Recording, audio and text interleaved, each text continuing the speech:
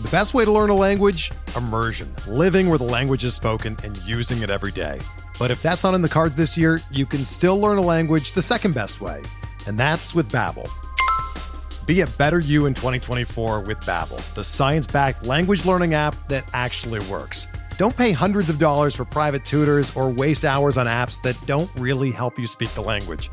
Babbel's quick 10-minute lessons are handcrafted by over 200 language experts and help you start speaking a new language in as little as 3 weeks. Babbel's designed by real people for real conversations, and their tips and tools are approachable, accessible, rooted in real-life situations, and delivered with conversation-based teaching, so you're ready to practice what you've learned in the real world. Here's a special limited-time deal for our listeners. Right now, get up to 60% off your Babbel subscription at babbel.com/Blue Wire. That's 60% off at babbel.com/Blue Wire, spelled BABBEL.com/Blue Wire. Rules and restrictions apply.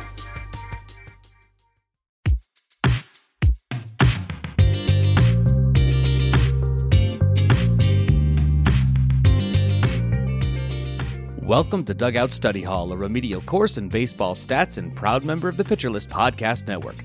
I'm your host and expert layman, Matt Goodwin, and I am joined, as always, by your fake baseball economist, Alexander Chase.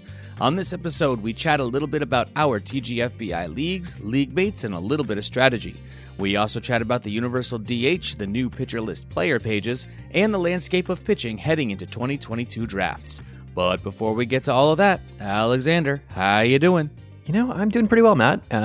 Good to see you again. Yeah. It does feel like it's been a very, very long time. The last time we recorded, we did PitchCon, right? We haven't done an episode since. And so that was a while back now at this point. That was January 28th. So yeah, I think that break is not going to be normal going forward. You know. Oh, no, it is not. No, we are back weekly. Yeah. I'll take what I can in terms of, you know, like the not having to like set aside my weeknights for you. But, you know, it's nice to be back into a routine as well. I think it will be good to be back into a routine. I have to give you a lot of props for that PitchCon episode. That was actually mostly just Alexander saying really smart things and Matt being there too. So well done with that. It was very impressive to hear you just kind of go through all of that. And it's really powerful stuff if you get it. And I love how you, and again, that's what we're trying to do here with this pod, right? Is to take that complicated stuff and help people get it. But I think you did a really, really nice job. One of the fun things that kind of spun out of that is not yet like fully public or anything, but you know, it's a cool thing that probably will happen at some point is Jordan White, Bunt Singles on Twitter. If you're not a fan of him, whatever, you're doing the wrong things, but I'm getting there. He messaged me and he was like, hey, like you said that we could like do something where we adjust it by count. So can I do that? Should we do that? At the same time, he was also drafting right next to me in the On the Wire listener league. So he was like asking me about how to put this together and also like asking me, he's like, hey, when this comes back around the turn, who are you going to pick ahead of me so I don't have my heart broken ahead of time? And, you know, it was great. So I don't have my heart broken. That's very well played, Jordan. Yeah, there was no collusion though, because it's just like, hey, I'm going to make this pick if this guy's here. You don't have any choice. He can do nothing about it. Yeah, it's totally fine. So I felt like, I would ask him, it's like, hey, so who's going to be the guy for you? And you know, we didn't never like tip anyone off. There was never like a, hey, I'm planning to take these two guys in the turn. Make sure to jump me to get this guy because I don't want him to beat me. Right, of course. But yeah, one of the things we were kind of able to put together, he did the work. He asked me for some help. I might do a different version of something else to satisfy something else and then never publish it because that's like 90% of everything I do. But TLDR, he worked on reweighting CSW by count to get you like an adjusted CSW above average based off of the counts you're in. And there were some really interesting guys that popped up high on the list. And I mean, I like a lot of them. There was also some guys, you know, they're just really good. They were at the top, and it's not surprising. So imagine a pitcher list page with like a game day type thing where after every pitch, the CSW adjusts. You know, that's something that cool. Does happen on the Savant feed to an extent. Is it like they'll give you the CFW I pitch into overall, but like the thing that this would do well is like, let's say you're, I don't know, Jose Barrios. And like you're getting a whole bunch of called strikes early on in the count, and then just kind of being pretty okay, but like the volume's good elsewhere. You just get into a lot of those good situations. Like he doesn't pop by that sort of metric. And it's really interesting for me to kind of think about what that says. Cause like on one hand, he gets into late count situations more often because he snags so many called strikes. On the other hand, he doesn't do as much with them. So I need to tinker with some of those things to figure out what the air quotes solution that I would actually want to be somewhere. Is it just like my per PA thing? Is it something else? I think this method could be really cool for a pitch level, like a so-and-so's slider, so-and-so's sinker, or whatever. Because that would, it would tell you if when the pitch was used, it was more effective than average. I think it'd be fun.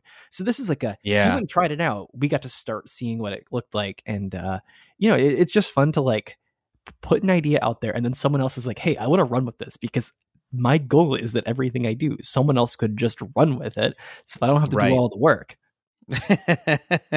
I thought it was altruistic. Turns out it was selfish. That's okay though. It's all good. I one of the things I really like about the baseball community is that it feels like so much of what we do is kind of like open source. I do this, you do that. Somebody picks it up, they make it better, they make it smarter, and everybody's kind of cool with it. I like that because that's where the best work is going to come from, as opposed to like, I need to own this, and if you talk about this, then that was my thing. I obviously you couldn't have dug into CSW the way that you did if Nick and Alex weren't cool about like being open and having discussions about it. So I like that a lot. A funny thing, even before we get into like what we're going to inevitably talk about today, a lot of the work that I was able to do on like reliability for statistics for like hard contact rate and soft contact rate and whatever else that I've done over the past couple of years actually spun out of being able to borrow the code that FAST originally used to figure out when CSW becomes reliable.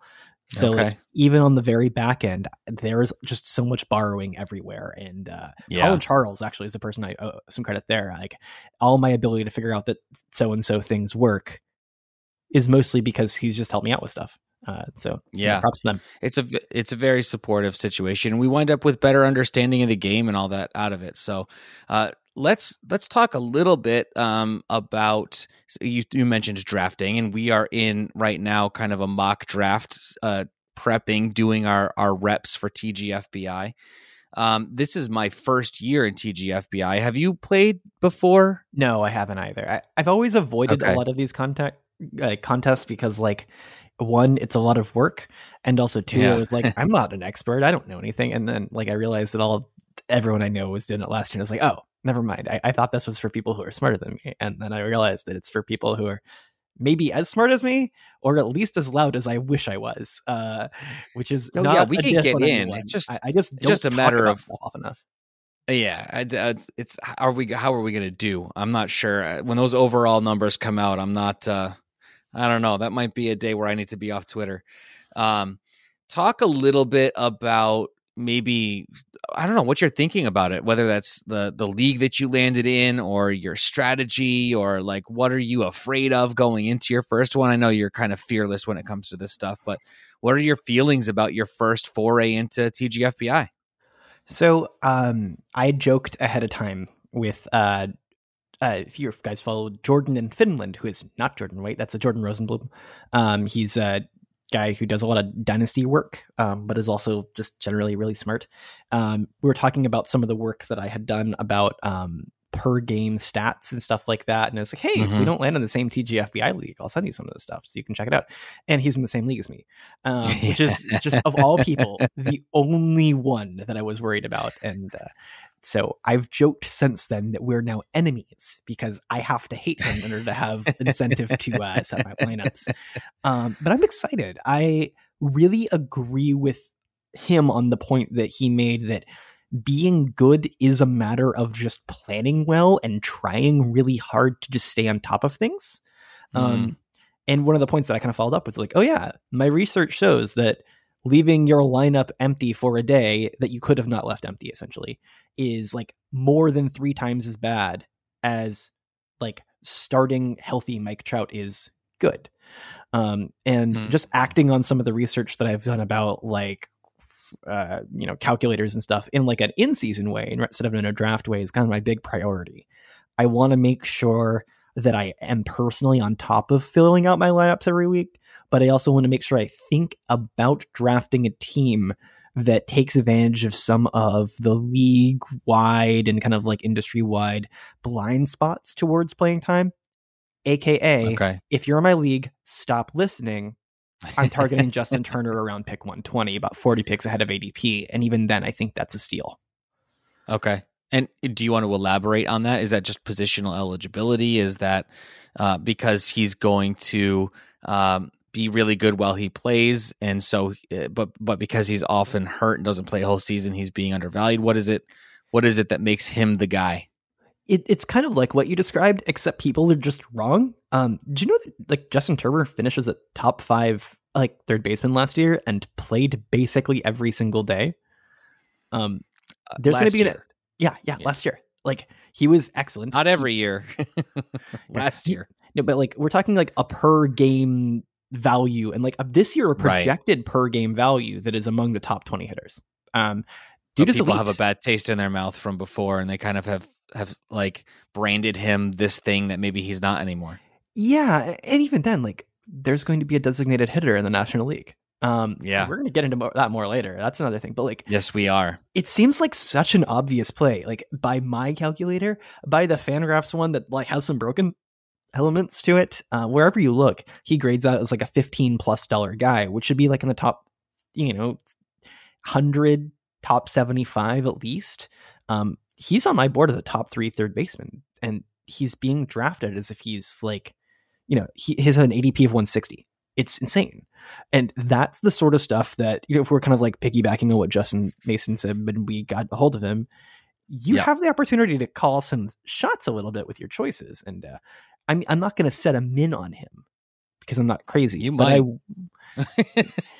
People have set some pretty low mins already, but like he's the sort of guy that I'm sure among TGFBI leagues, I will probably be one of the earliest to grab him, or someone will have to snag him before me, and I'll have done my job about righting the ship. So win-win. Right. Win-win for you. I landed in a league with some people in it. So I am just hoping, I forget the overall. I'm hoping not to finish dead last just in this league. So tell me if you know any of these names. John Hegland. Yes. Somebody we're familiar with. Yeah. Clay Link. Yeah, I think that's a name. Yeah. Mm-hmm. Yeah, that's it. How about Carlos Marcano?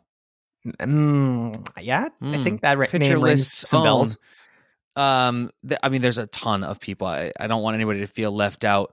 But also in this league, somebody that you may be familiar with his work, Mr. Eno Saris. Yes, is in this league as well, or something like that. And so it's going to be fun to be part of it. It's going to be fun to be on the inside. I have no illusions of having a real shiny star rookie season here in TGFBI, but it is pretty cool to be involved. It's fun to think about a different kind of format. I don't play in these types of formats generally. I don't get involved in. I don't even think I can in Connecticut. I don't think I'm allowed to do the money leagues on NFBC. So it's definitely exciting. I'm super jazzed. Thank you so much, Justin Mason, for continuing to do this and dedicate all this time to it, and for including me in it this year. It's fantastic. It's exciting, and I'm gonna lose a lot. I'm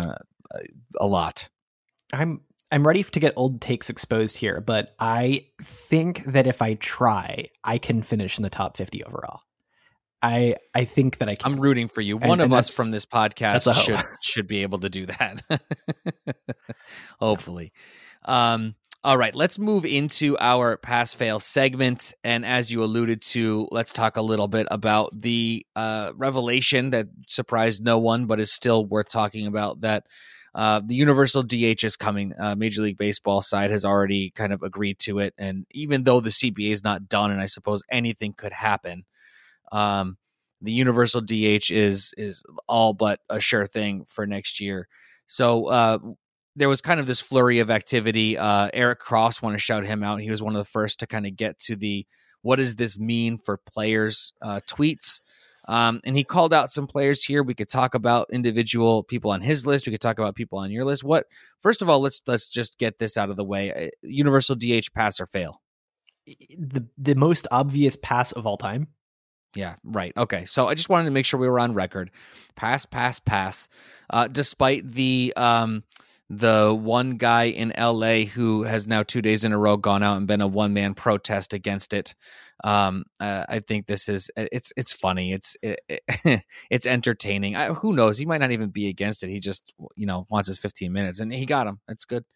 Let's talk a little bit about what you think the impact here is on the macro and on the micro level. So there are some really big, shiny names who benefit. And like they mostly just benefit in my confidence of them playing the first month of the season, whichever month that is. It seems extremely, extremely likely that Max Muncy, for example, will be able to play baseball all year. I'm not worried about him necessarily. I would love more information, but I think there's a really good chance that when opening day comes, his ADP for the week before it will be in the top 50 or so. I think he's healthy. Yeah. I just think that we don't know that he's healthy. You get some really similar situations for a couple other will they, won't they? We already talked Justin Turner. So he's I think the guy that I'd be interested in there. They'll also Will Smith, catcher on the Dodgers roster, who kind of maybe we're worried will lose some playing time to his backup, Barnes. Question mark. I don't know. I think that the past worries about that being like a 55-45 split will at least mean that we're going to see a whole lot of Smith DH opportunities. But that's basically the model, right? You take the guy that you're worried will be hurt, and you're like, okay, he can play there if he's really good. Or you take the catchers who are good enough to actually be a DH, and they're going to play. So I'm going to get JT Realmuto in the third or fourth round everywhere, like I already do. And I'm going to be laughing to the bank. Or you can get Will Smith. Throughout the league, though, there are a couple other guys that I think are really important to take a look at. So we're going to see some interesting knock-on effects in Philly. I think Rhys Hoskins' ab injury is not going to keep him from DHing. And I really like Rhys Hoskins. I also think that helps Alec Boehm out a little bit. Because competition, right? Yeah. Right. And they're already a thin roster. They're going to have to sign some people, but basically everybody in the Philly infield benefits.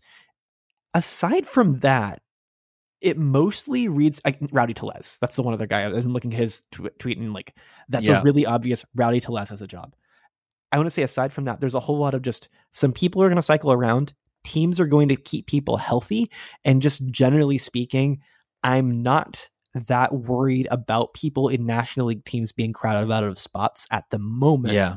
But we're going to be wrong about that later. So I'm curious, among the guys who are less locked in, do you have some favorites or some curiosities?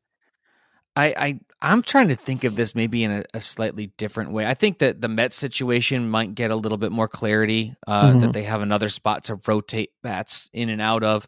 I still think that they're very crowded and somebody's going to have to go in a deal.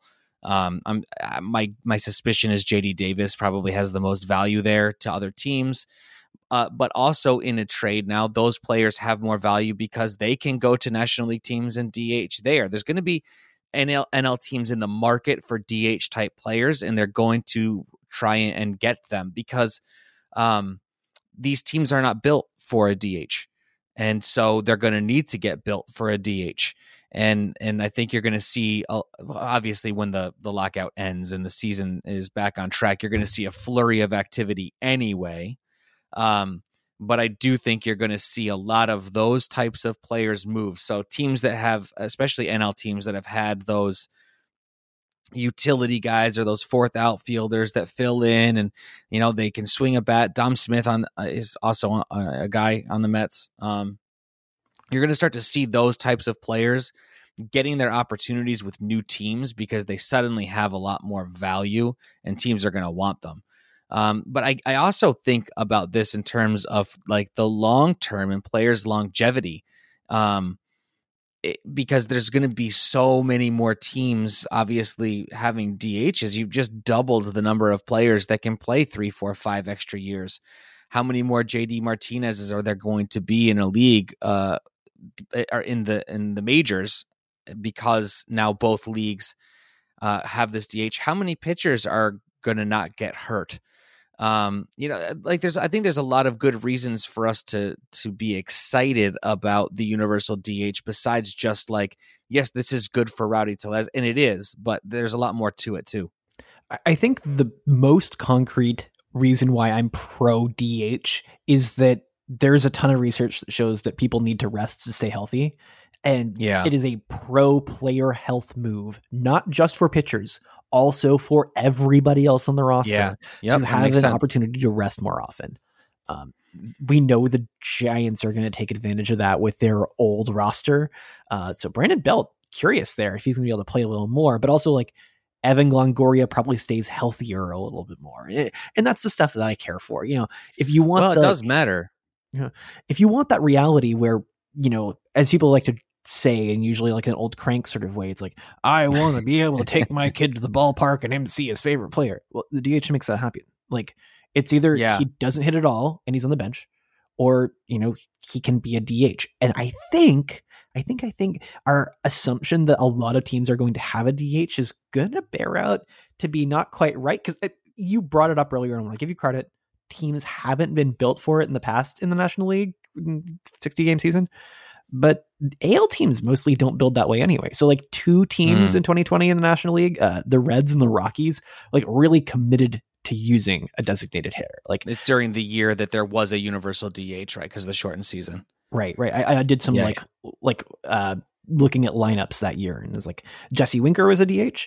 And then I think the Rockies had someone really old. Is it Matt Kent? I don't know. I'm really showing off my ignorant of baseball history here, because I do not know the name of that player. It's okay to not have every fact about every team from all of the history of all of baseball memorized. That's okay. You're right in the sense that teams aren't built necessarily to have a single player be a DH, but I mean, you might be right, and I might be wrong. Maybe this is just a misperception, but it certainly feels like American League teams are still built differently to accommodate the DH. Yeah. It may not be this guy is the DH, like the Red Sox with JD Martinez. But I do think that American League teams are set up such that there's the guy who's usually the DH, and then you can move people in and out. And even a DH needs a break from time to time too. So I think I really like the point you're making in terms of player health overall. And even like the mental health side of things, being able to know like, okay, I've got this day off and then an off day. It's 2 days in a row where I don't need the mental weight of having to try and hit this 92-mile-an-hour ball that's diving and darting all over the place and all that. So I think this is a good move all around for all of the players. And I don't know. I just feel there's something in the back of my head that says that I'm missing an angle here about why this is also extra good.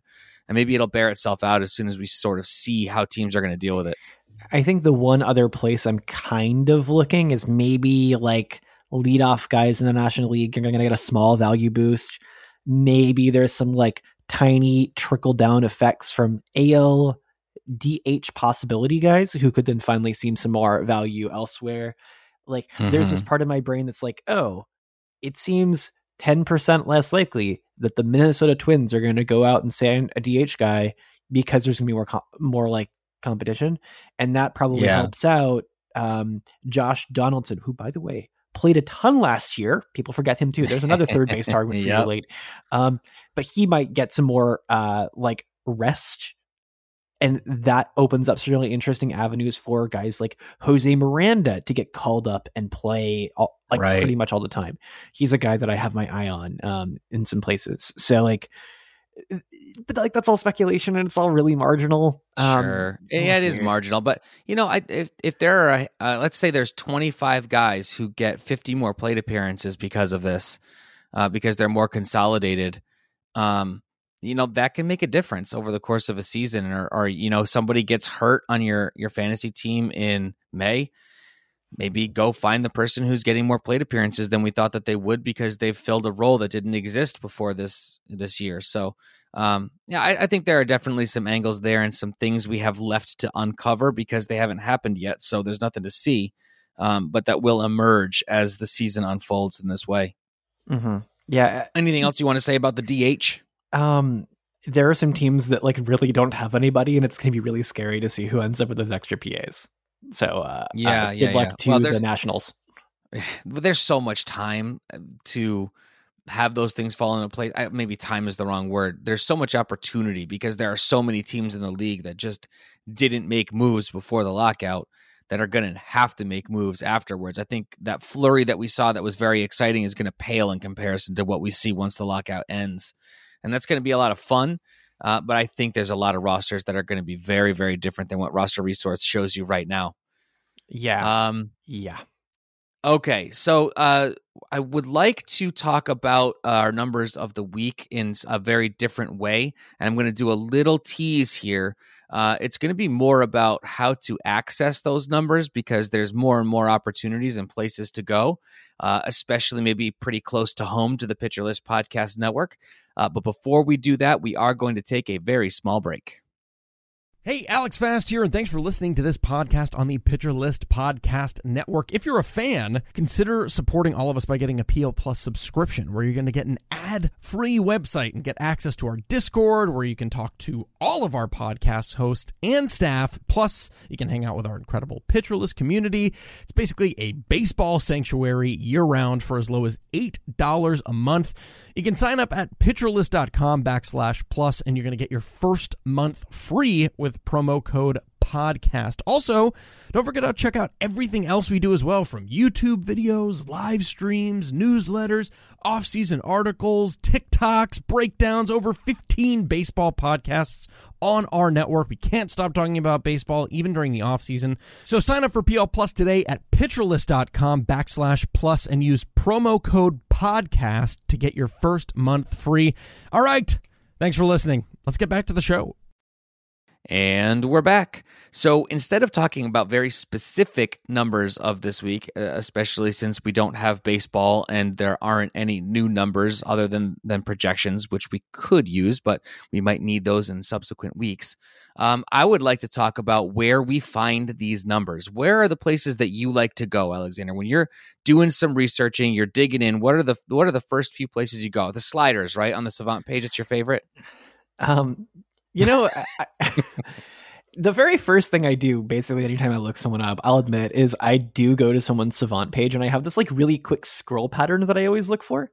Is the immediate first thing I want to know is I want to know their strikeout rate, and then I like rough back of my like napkin calculate like their hard contact rate, and then I go and scroll down and I look at their line drive rate and I compare that with sweet spot rate, and then I go and look at their spray chart, and like I want to know like basically what are you doing, what angle are you hitting at, how unlucky you were, but like I have this like dumb scroll pattern that I always do every time. But that's only if like I don't know who someone is and they're currently in the majors. If they're not currently in the majors, I go to Fangraphs and I look at their minor league stats. If they're really old and they've been in the majors for a long time, I will often go to Baseball Reference instead because I want to see different stuff for them, like, you know, like weird historical data. So like I bounce around, but it's all kind of neurotic and crazy, and only like mostly helpful at times. Yeah. One of the first places I go, and I'm certainly newer to this than a lot of people in the industry in terms of the actual digging in and analyzing and looking at the numbers, is Fangraphs, because it has so much. But the interface sometimes is a little bit daunting. And if you've never done it before and you try for the first time to go, hey, I hear people talking about Fangraphs, I'm going to go look at Fangraphs, that page loads and it's kind of like, okay, I'm not going to look at Fangraphs. I'm going to go make myself a sandwich instead and listen to a podcast. And that's fantastic. But for people who want to learn to dig into these things, it can be very overwhelming the way that Fangraphs is kind of set up. I think Savant was kind of an answer to that, right? We're going to put the sliders at the top. We're going to try and make it a little bit more visual. We're going to have all these zone things and pictures that you can click on. But even that, you can get into the weeds really, really, really, really quickly. Baseball Reference is just, there's a nostalgia there in terms of all of the historical data that it has. And and this is going to sound like a commercial, but I actually want to bring this conversation to something that we have to offer at Pitcher List, and that's the new player pages. And I promise you, Nick did not put a $5 in my pocket to say this. I have been doing some writing recently and bouncing from the different pages, and there are a couple of things about the new Pitcher List player pages that I find to be pretty phenomenal and awesome. Have you had a chance to kind of check them out? Is there anything there that you particularly love? So I'm going to take credit for all of it. No, I'm kidding. I don't get credit. I don't get very much credit, but I get a little bit of credit here. And that one of my babies is at the very top for everybody's stats, and I'm really happy about it. So yeah, hard contact rate. It's currently there as hard hit per PA rate, but I think I heard a little birdie.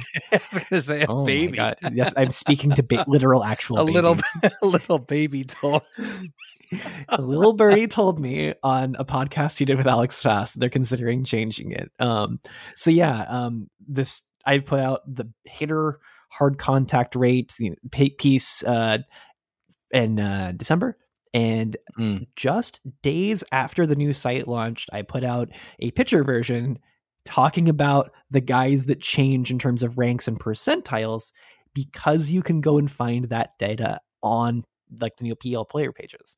What I like about them, and I cut a bunch of stuff from my article complaining about someone because I don't have to complain anymore because it's fixed somewhere. Yeah. The thing I like about them is at the very top, whether you're looking at pitchers or hitters, every stat up there is fair. And what I mean by fair is they're not some sort of split where you can be bad and end up good at that split. Okay. Like everything there is like the big picture in some way or another. So like CSW, I quibbled with on our podcast, PitchCon. It's still like a pretty fair number for the most part. It's an honest number. It's very easy to see what's in it, so that its flaws are open too. There's nothing hidden inside like a proprietary formula that you're guessing at. Yeah. So, and even then, like I don't think that like WOBA and XWOBA are like really terrible black boxes, in that like you can go somewhere and figure out roughly what's going on. The quibble I had so much is that there were a bunch of unexplained rate stats in the sliders. So like K rate is all PA, like whiff rate is all swings, hard hit rate is all contact. You get like all sorts of numbers on different denominators, and if you're not like familiar, like it's not obvious what they mean. So the nice thing that the PL player pages do well is everything is based on some sort of big picture non-splits thing. So it's not per swing, it's not per contact, none of that stuff. And also they've got tooltips. So if you hover over, it tells you what it is. So it's just trying to be helpful to people who don't know in this way. That's really, really straightforward. And also as a result, like it's really hard for someone to end up with a whole bunch of like red bars at the top without being really good. That's what we want. You can't, right. You want, it tells the story. I'm going to pull up a couple of pages here because I want to actually go through what it says. And while I'm doing that, I'm going to tell you one of the things that I really love about it. To your point, it's visual, it's got the color coding, but it also shows the rank in the league of the player for that stat. And there's a toggle switch where you can switch between the MLB rank. So I'm looking at Freddie Freeman's page right now, and his walk rate put him 96th in the league. His X average was second in the league. So you can see that, and then you can toggle over and see how that compares, how his number compares. So his average was 300. The league average, batting average, was 249. I toggle back, and that made him 21st in the league. I can get that within a click. It's really, really, really helpful to be able to kind of see those things. I'll go over to Max Scherzer, same idea. So Max Scherzer's K percentage, right? It's 34.1%. It's right there. That was good for fifth best in the league.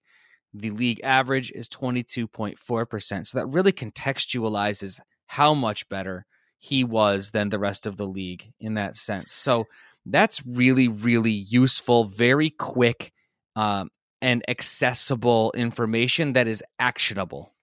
Yeah, one of the things I really like up here about it is that, like, obviously you get the really easy fantasy stuff like at the top also, which is another thing. On Savannah, I would always have to like go back and click standard stats to figure out, it's like, how many steals you got, and try to figure that sort of stuff out. So having that too is really just nice. So like, yeah, there's a lot of quality of life stuff. The other kind of like helpful long-term thing is that I can bug Nick, and I think we're going to see some more things that I put together on some of these pages in the future, as well as a lot of other work from other PL staffers, or just kind of like hey, we're trying this out. The data looks good. No one else is hosting it. We may as well host it. Right. I have some questions that I would love to get answers for about some of the numbers here, but I'm intrigued by them. And my sort of like default, I assume every number is broken mindset, I hope that's kind of showed up here. I think my stuff's broken all the time, so I don't publish stuff often enough. Like I go in here and I see, for example, if I'm looking at Scherzer's, we can find like farther on down some really interesting stuff in here. You can find obviously like left on base rate and home run fly ball rate really, really quickly. You can find BABIP and xBABIP really quickly. But if you scroll on farther down, like you can get the other stuff that people have made, like ideal contact rate, which is like barrels and just solid contact, and then the flares and burners out of your total like batted ball events. So like my belief is that it's probably not all that sticky, because I know flares and burners are not sticky at all, but it's extremely descriptive in like a really sort of here's all the good stuff put together sort of way. So I'm interested to see if it holds up or not, if it's a descriptive or prescriptive scat. But things like that, putting those up top for hitters and like making them accessible for pitchers, I care about that. If it's luck, you still need to know. So if we can continue to kind of like chip away at stats design to do different things, like I don't know, I want to convince him to make a whole row that's all just luck stats. I want to make him do a whole row that's all just experimental. Like, but I think one of the cool things is that it has the stuff that you need without making it inaccessible to people who are looking for more streamlined information. Something else too, and then I promise I'll stop sounding like an infomercial for these pages, but I really do genuinely love them. Especially for the pitch repertoire part for pitchers. You can actually scroll down on the page and it's broken down by pitch. It shows you how often that pitch is thrown. It has all of the stats for that pitch. It has the pitcher GIFs, which is important because that's where this all started. It has strike zone plots and visualizations. There's a lot here, and you can go find what you need without all of the other things turning into noise. So they're there if that's what you're there for. If the signal you want is the really deep dive, it's there for you. If the signal you want is less of a deep dive but meaningful information, it's there for you. It's easy to access. It's easy to interpret and see. So I think kudos to the entire team that put this together, to all of the people who have contributed their intellectual property and collective brain power. I am not one of those people, but I certainly appreciate all of you who are.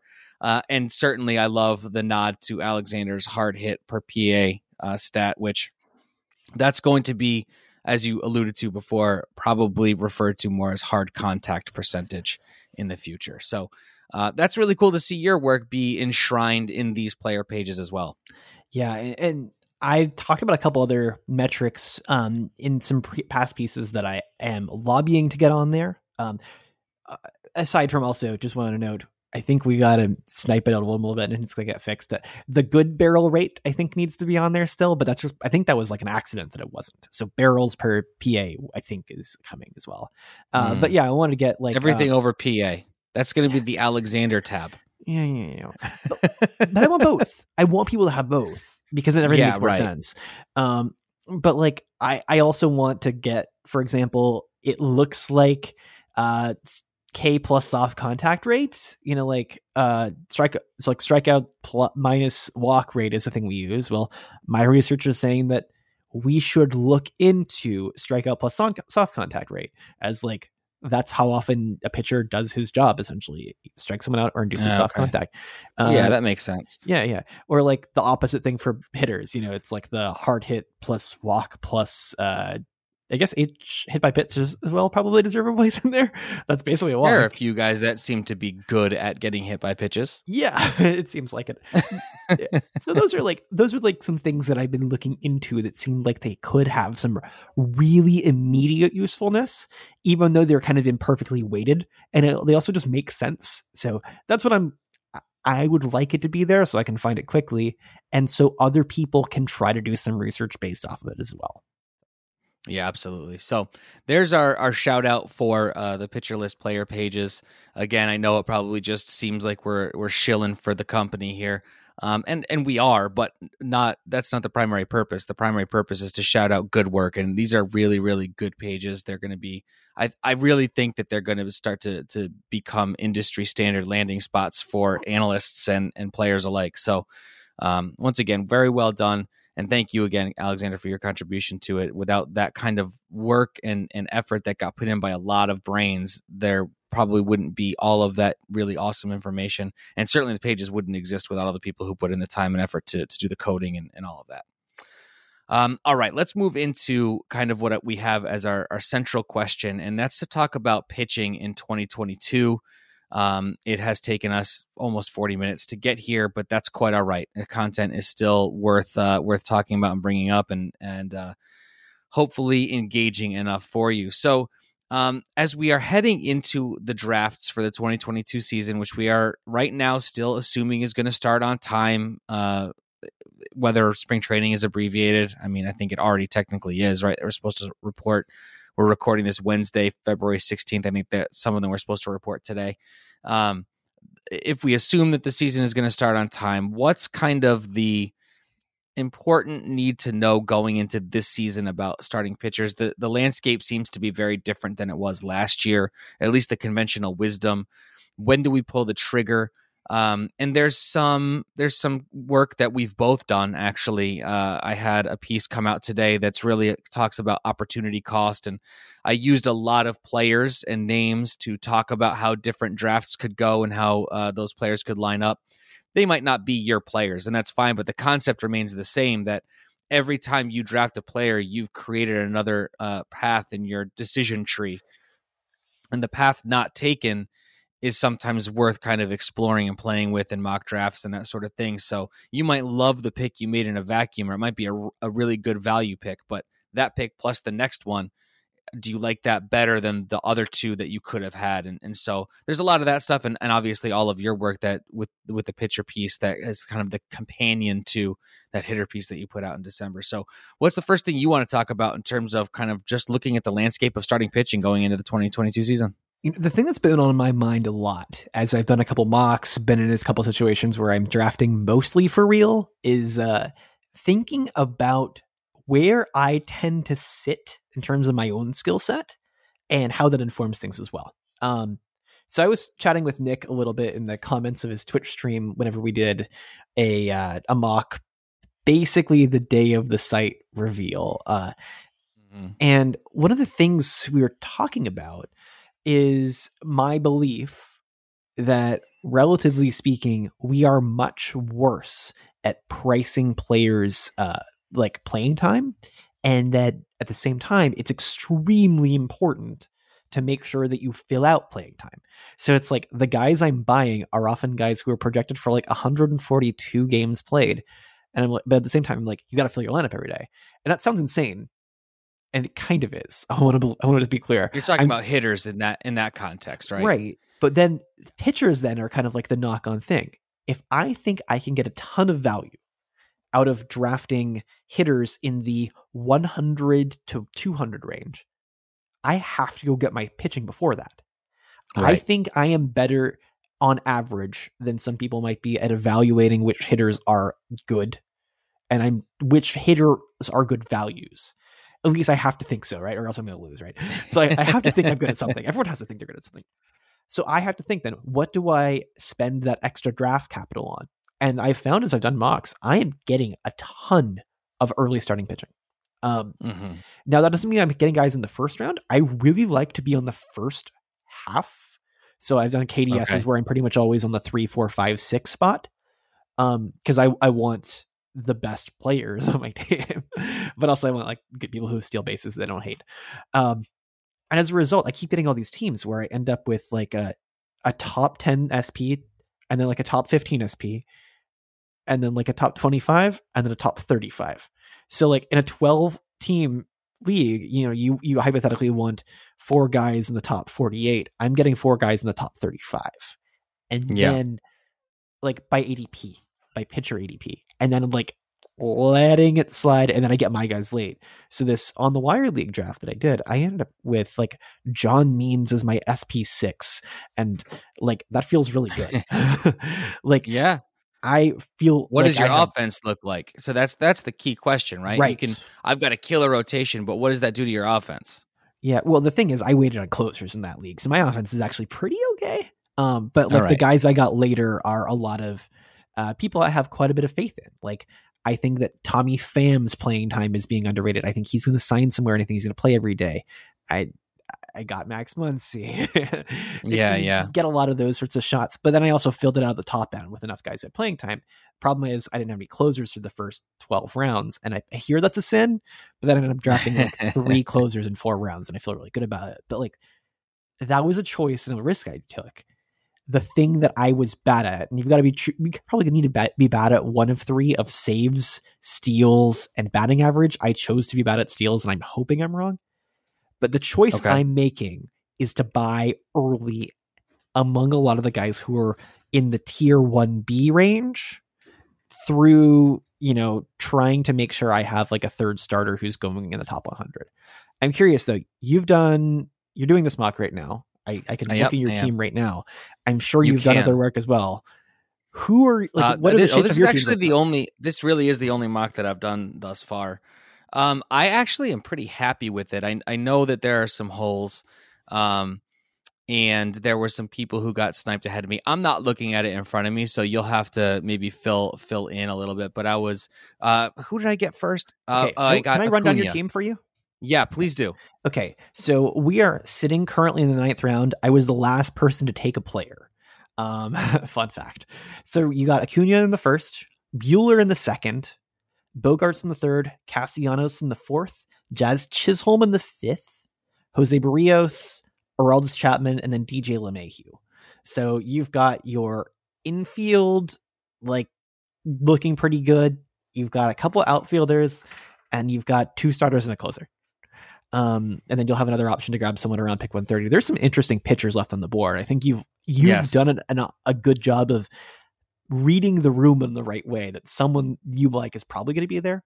I, on the other hand, did not necessarily feel like I wanted to risk having to pick out of the bucket when there are going to be the inevitable pitcher runs in the 140 to 150 range. I just knew everybody was going to go, and I have no good feeling about getting my guys because I just figured everyone be grabbing like crazy, like Black Friday. Sure.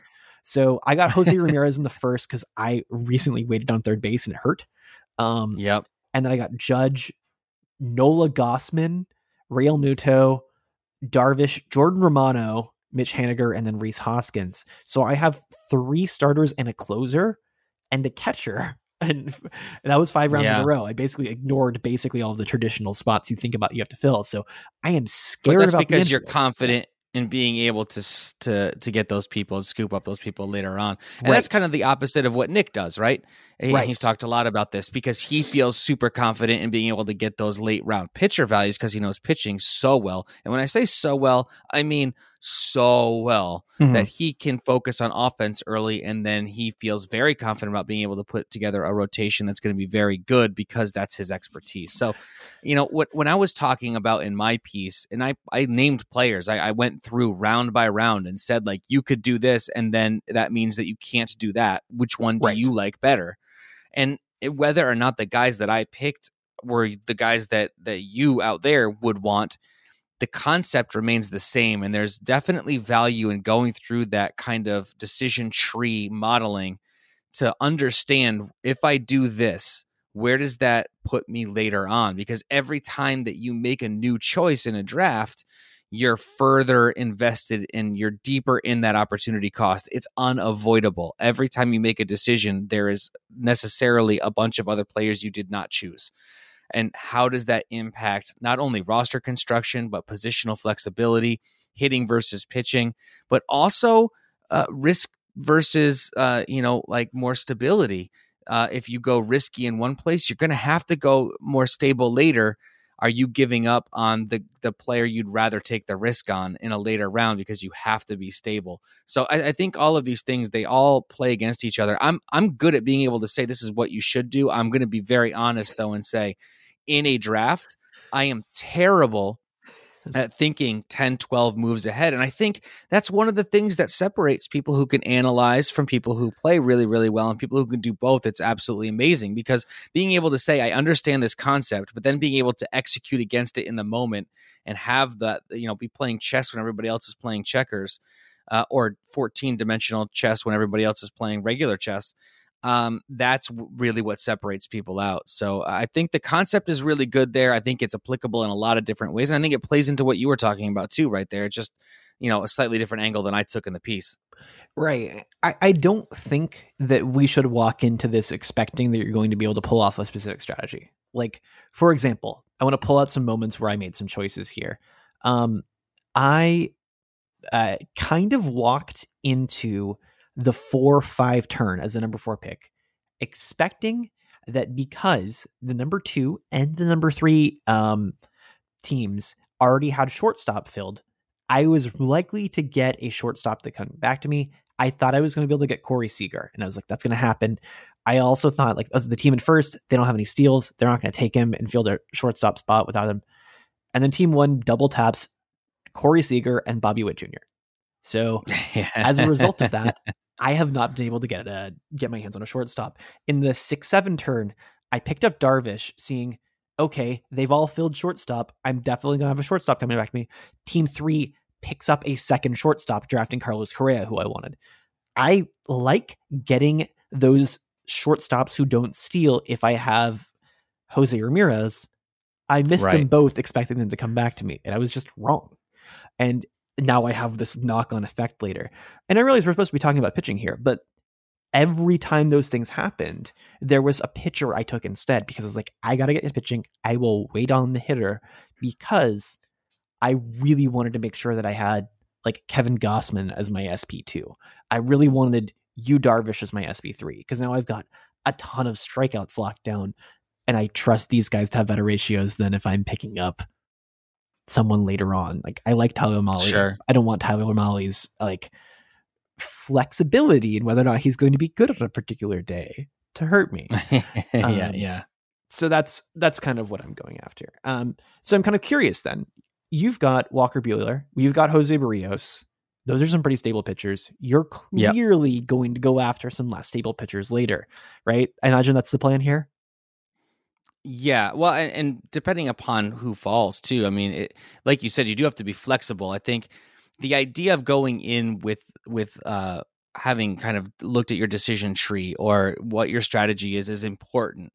It's also important to know that the likelihood of you executing a round by round strategy and getting the guy that you want in that place is also very, very unlikely. Oh yeah. So I'm very, very happy to take some of those people in the middle rounds. I've got a couple of targets later on that I feel very confident in having as the back end of the rotation that I think are going later than they should be.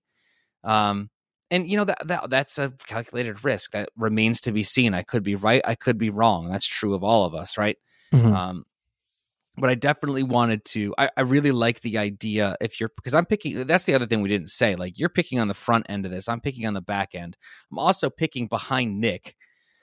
So yeah, he's in the side the turn of you. Yeah. Yeah, right. So I really like, if you're kind of in the latter half, taking a bat. And in the piece, I talked about, I did 12 team leagues, by the way, in the piece. And this is obviously a 15-teamer to mirror TGFBI. But if you're in the back half taking a bat like Kyle Tucker or for me, Acuna, I mean, listen, I know people are scared off because of the injury last year, but what position was I in? I don't even remember where I'm drafting. What's my number? Where did I get him? Let's see. You got him, I think I can count here, 10th overall. A 10th overall for Acuna. I don't know. I'm pretty happy with that. So you pair him with a pretty stud pitcher. who's going to get a lot of innings, because there's not that many pitchers who are going to throw a lot of innings. It's just not the way starting pitching goes these days.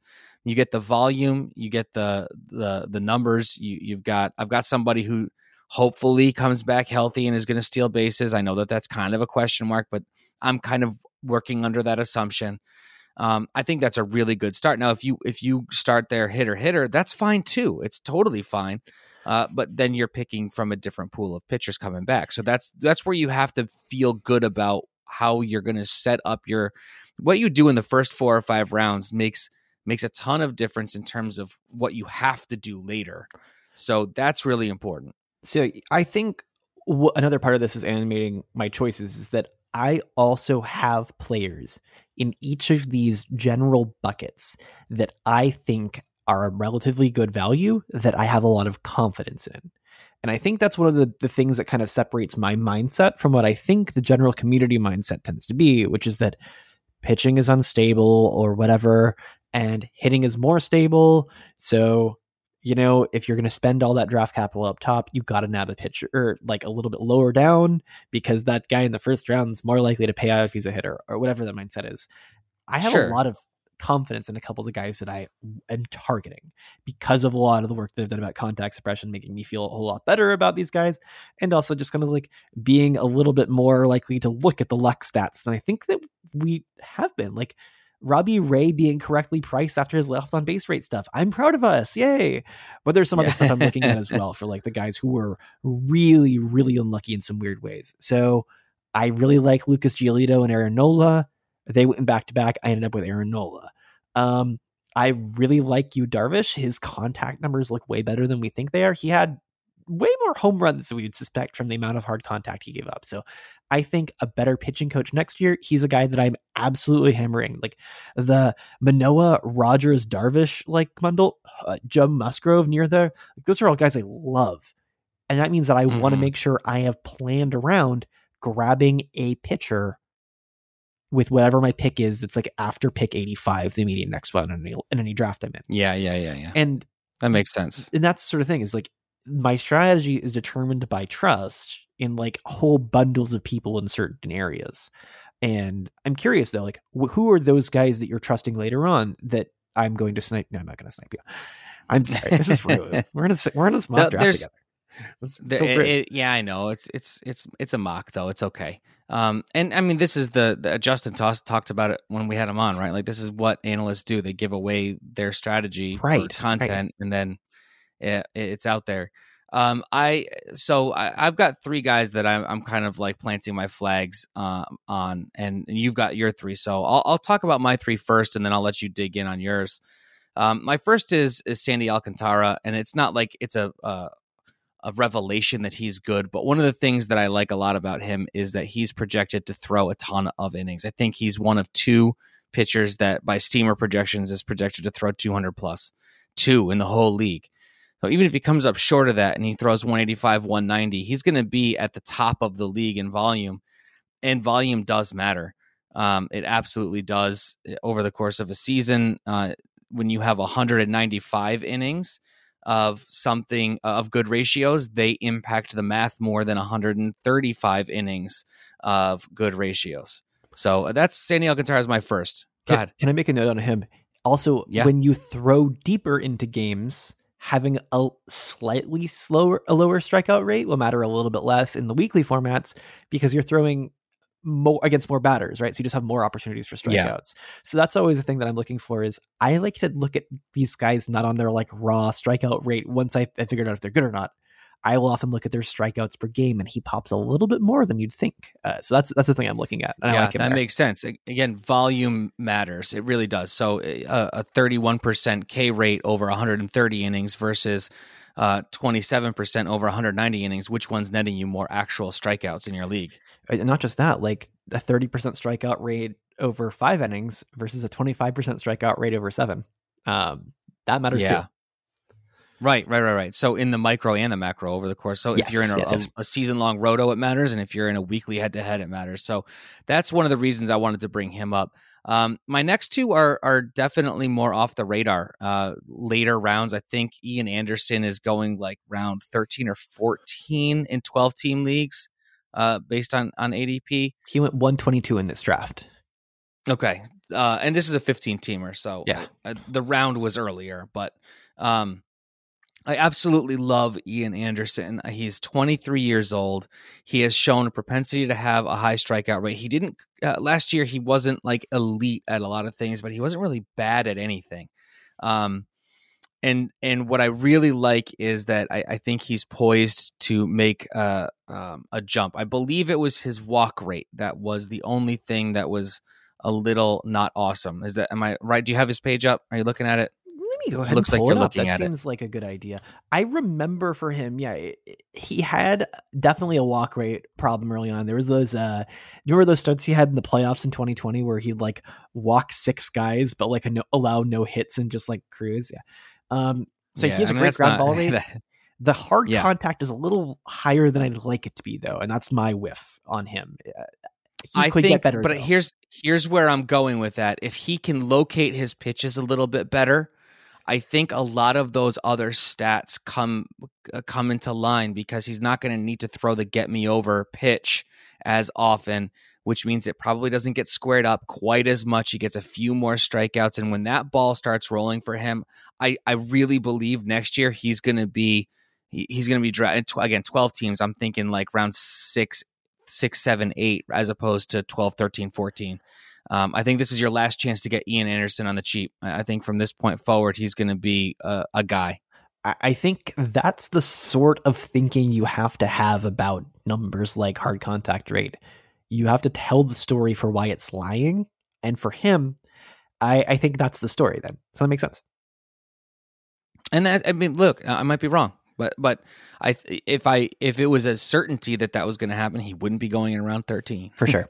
So, and the other guy that I'm really excited about, and this is maybe a little bit of a homer nostalgia romantic thing. One of those things about baseball that I just love is I really want good things for Eduardo Rodriguez. I want to see him flourish in Detroit. I'm sad to see him go from Boston, but I really do think a change of scenery is going to be beneficial for him. He's going to be pitching in the AL Central, not the AL East. And let's be honest, he got sick in 2020. He got COVID. He got myocarditis from the COVID. He came back and pitched last year, but it makes perfect sense to me that even over the course of an entire season, he would still be recovering, building up strength, getting back to where he needed to be. At that level, the tiniest little thing about your pitch grip and your arm angle and all of those things makes an enormous difference. And if you look at what he was doing with the Red Sox the 2 years prior to COVID, it's very impressive. He was incredibly effective. And I think that the change of scenery on its own, the ability to put the COVID and the myocarditis behind him, the ability to be throwing against the AL Central, I think those are all things that really line up in his favor. And I think he is, I'm not saying he's going to come back and, he's going to be a top 10 starting pitcher, but I think he's going to return more value than he's costing in drafts. I think you're underrating him still. Like, I don't know where you're at. I'm higher, I promise. Okay. Which is I'm being rude, but the case for him is so strong. 22% hard contact, 21st in the league. 27.4% strikeout rate, 32nd in the league among starters. This guy is not a Toby. This guy is good at 2 things at once. Nobody is good at 2 things at once, really. So he is a guy. Those are numbers from last year? Yes. His on base rate was under 70% because he was playing in front of that admittedly not great defense in Boston. The defense gets better. Yes. The park gets better. The opponents get worse, and he's good. I think he has a not insane shot at putting up a top 20 starting pitcher season next year. Yeah. I don't think it's too bold of a prediction to say that. It's bold, but it's not like giant bold. I think a realistic projection for him might be somewhere in the top 30. Like, you're not crazy. Absolutely. Top 30 you're not paying that price. So I like him a lot. You've got your 3 guys. Who's on your list? So the first name that I want to throw out, like, these are actually all guys that I like nailed down in like the mock we did in November whenever we tried to set ADP. First is Freddie Peralta. best hard contact rate in baseball among starters. He's insanely good. He's so good at suppressing hard contact because his stuff is nasty and people can't pick it up that it makes up for his issues with his walk rate. And he's still gonna have a great defense in front of him on top of allowing not all that much hard contact. So as long as it doesn't leave the yard, he's gonna keep people from scoring. And I just love him also as like a dude to watch because it's like chaotic good.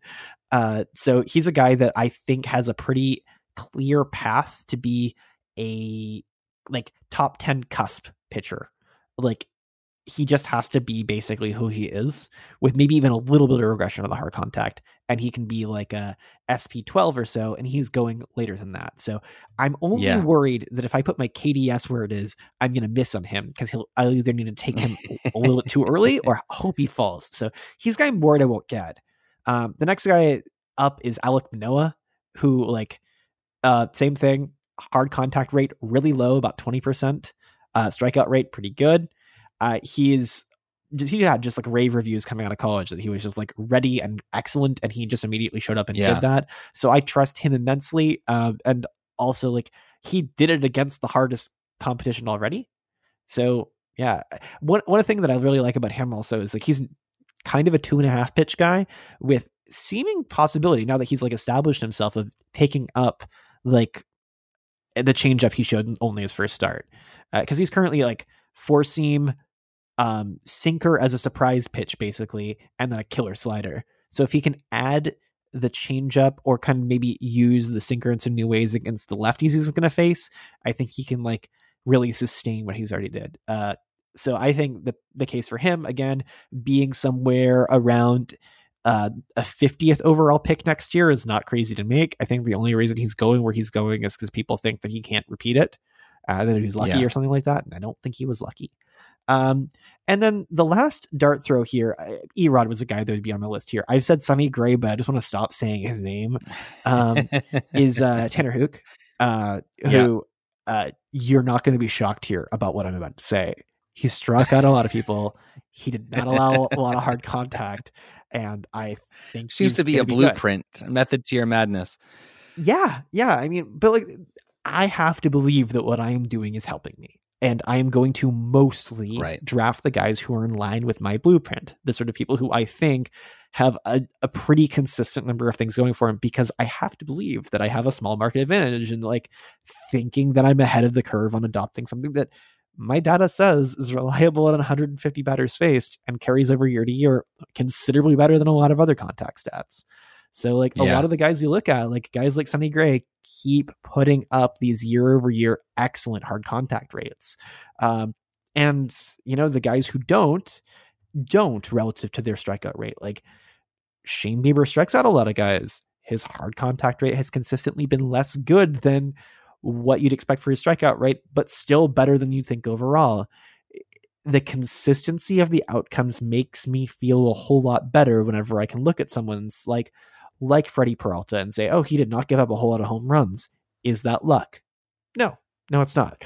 Is Manoah's like BABIP on his slider unsustainable? No, it's not. He's really good at inducing weak contact, and we can measure it. And that's the sort of stuff I have to believe I'm right on, or else I'm like, what else am I playing for? Right.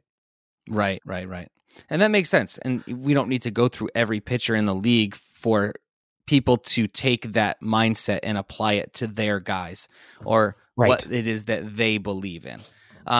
Before we go, and we do need to go here relatively soon, I do want to touch on the idea of closers and saves. I know we did kind of talk about it a little bit when we were talking about our mock draft. There's tremendous discrepancy in terms of min picks and max picks. A lot of that has to do with league formats on NFBC. The leagues that don't allow for player acquisition during the year, the solid closers are getting pushed way up. But there's some discussion about whether or not, even in leagues where you can make acquisitions during the season, whether those players, those elite closers, should be pushed way up. What are your thoughts on closers and saves? So the idea goes, if you can basically roll out 2 and instead of having to roll out 3 to be competitive in saves, it's really good for you. And I think a lot of people are really scared at the idea that they would be less than first in their league in any given category because they think it's their goal to win the overall. And I say, that's dumb. Just try to be pretty good and see what happens. Because realistically, if you're paying full price for a guy that could be one of your 2 elite closers, you're not going to be able to have the other things you're going to need. You need to happen into Liam Hendriks, but you don't really happen into Liam Hendriks. You happen into Emmanuel Clase last year. Right. Who I think, if I'm not crazy, we took in a podcast league draft last year, like really late, and it panned out. So I want to say small dub for that awful team. For the team. That team did not. Yeah, that one small victory. Yeah. So the question then is like, can you read around the margins where you're going to be able to realistically get a guy who's going to be really good down the road, and then just weight things realistically if it doesn't pan out? The thing that projections and like calculators and whoever else get wrong is just kind of like if someone stops being the closer, like even if they're kind of good, they're probably not in your lineup. Someone else is in your lineup who's in a closer. You're going to get more saves than you think.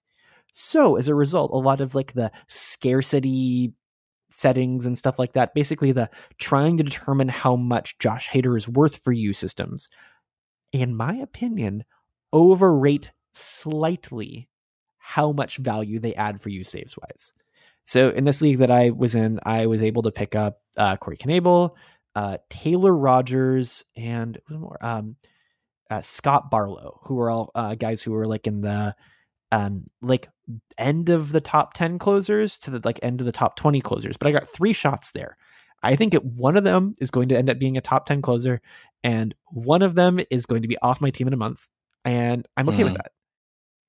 Taking that approach to value is something that a lot of like people who do the numbers on, myself included, is at the very bottom of like this big argument between Phil Dussault, who's smart, and like other people who do models who are smart.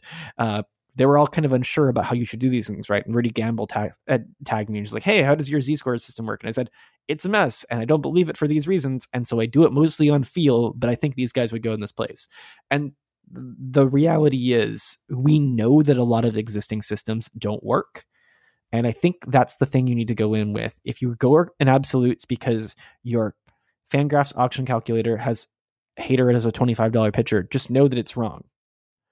They're all wrong. Yeah, but that's wrong in a way you can predict. And I don't like this feels to me a lot like Steals, only people are getting it more right with Steals.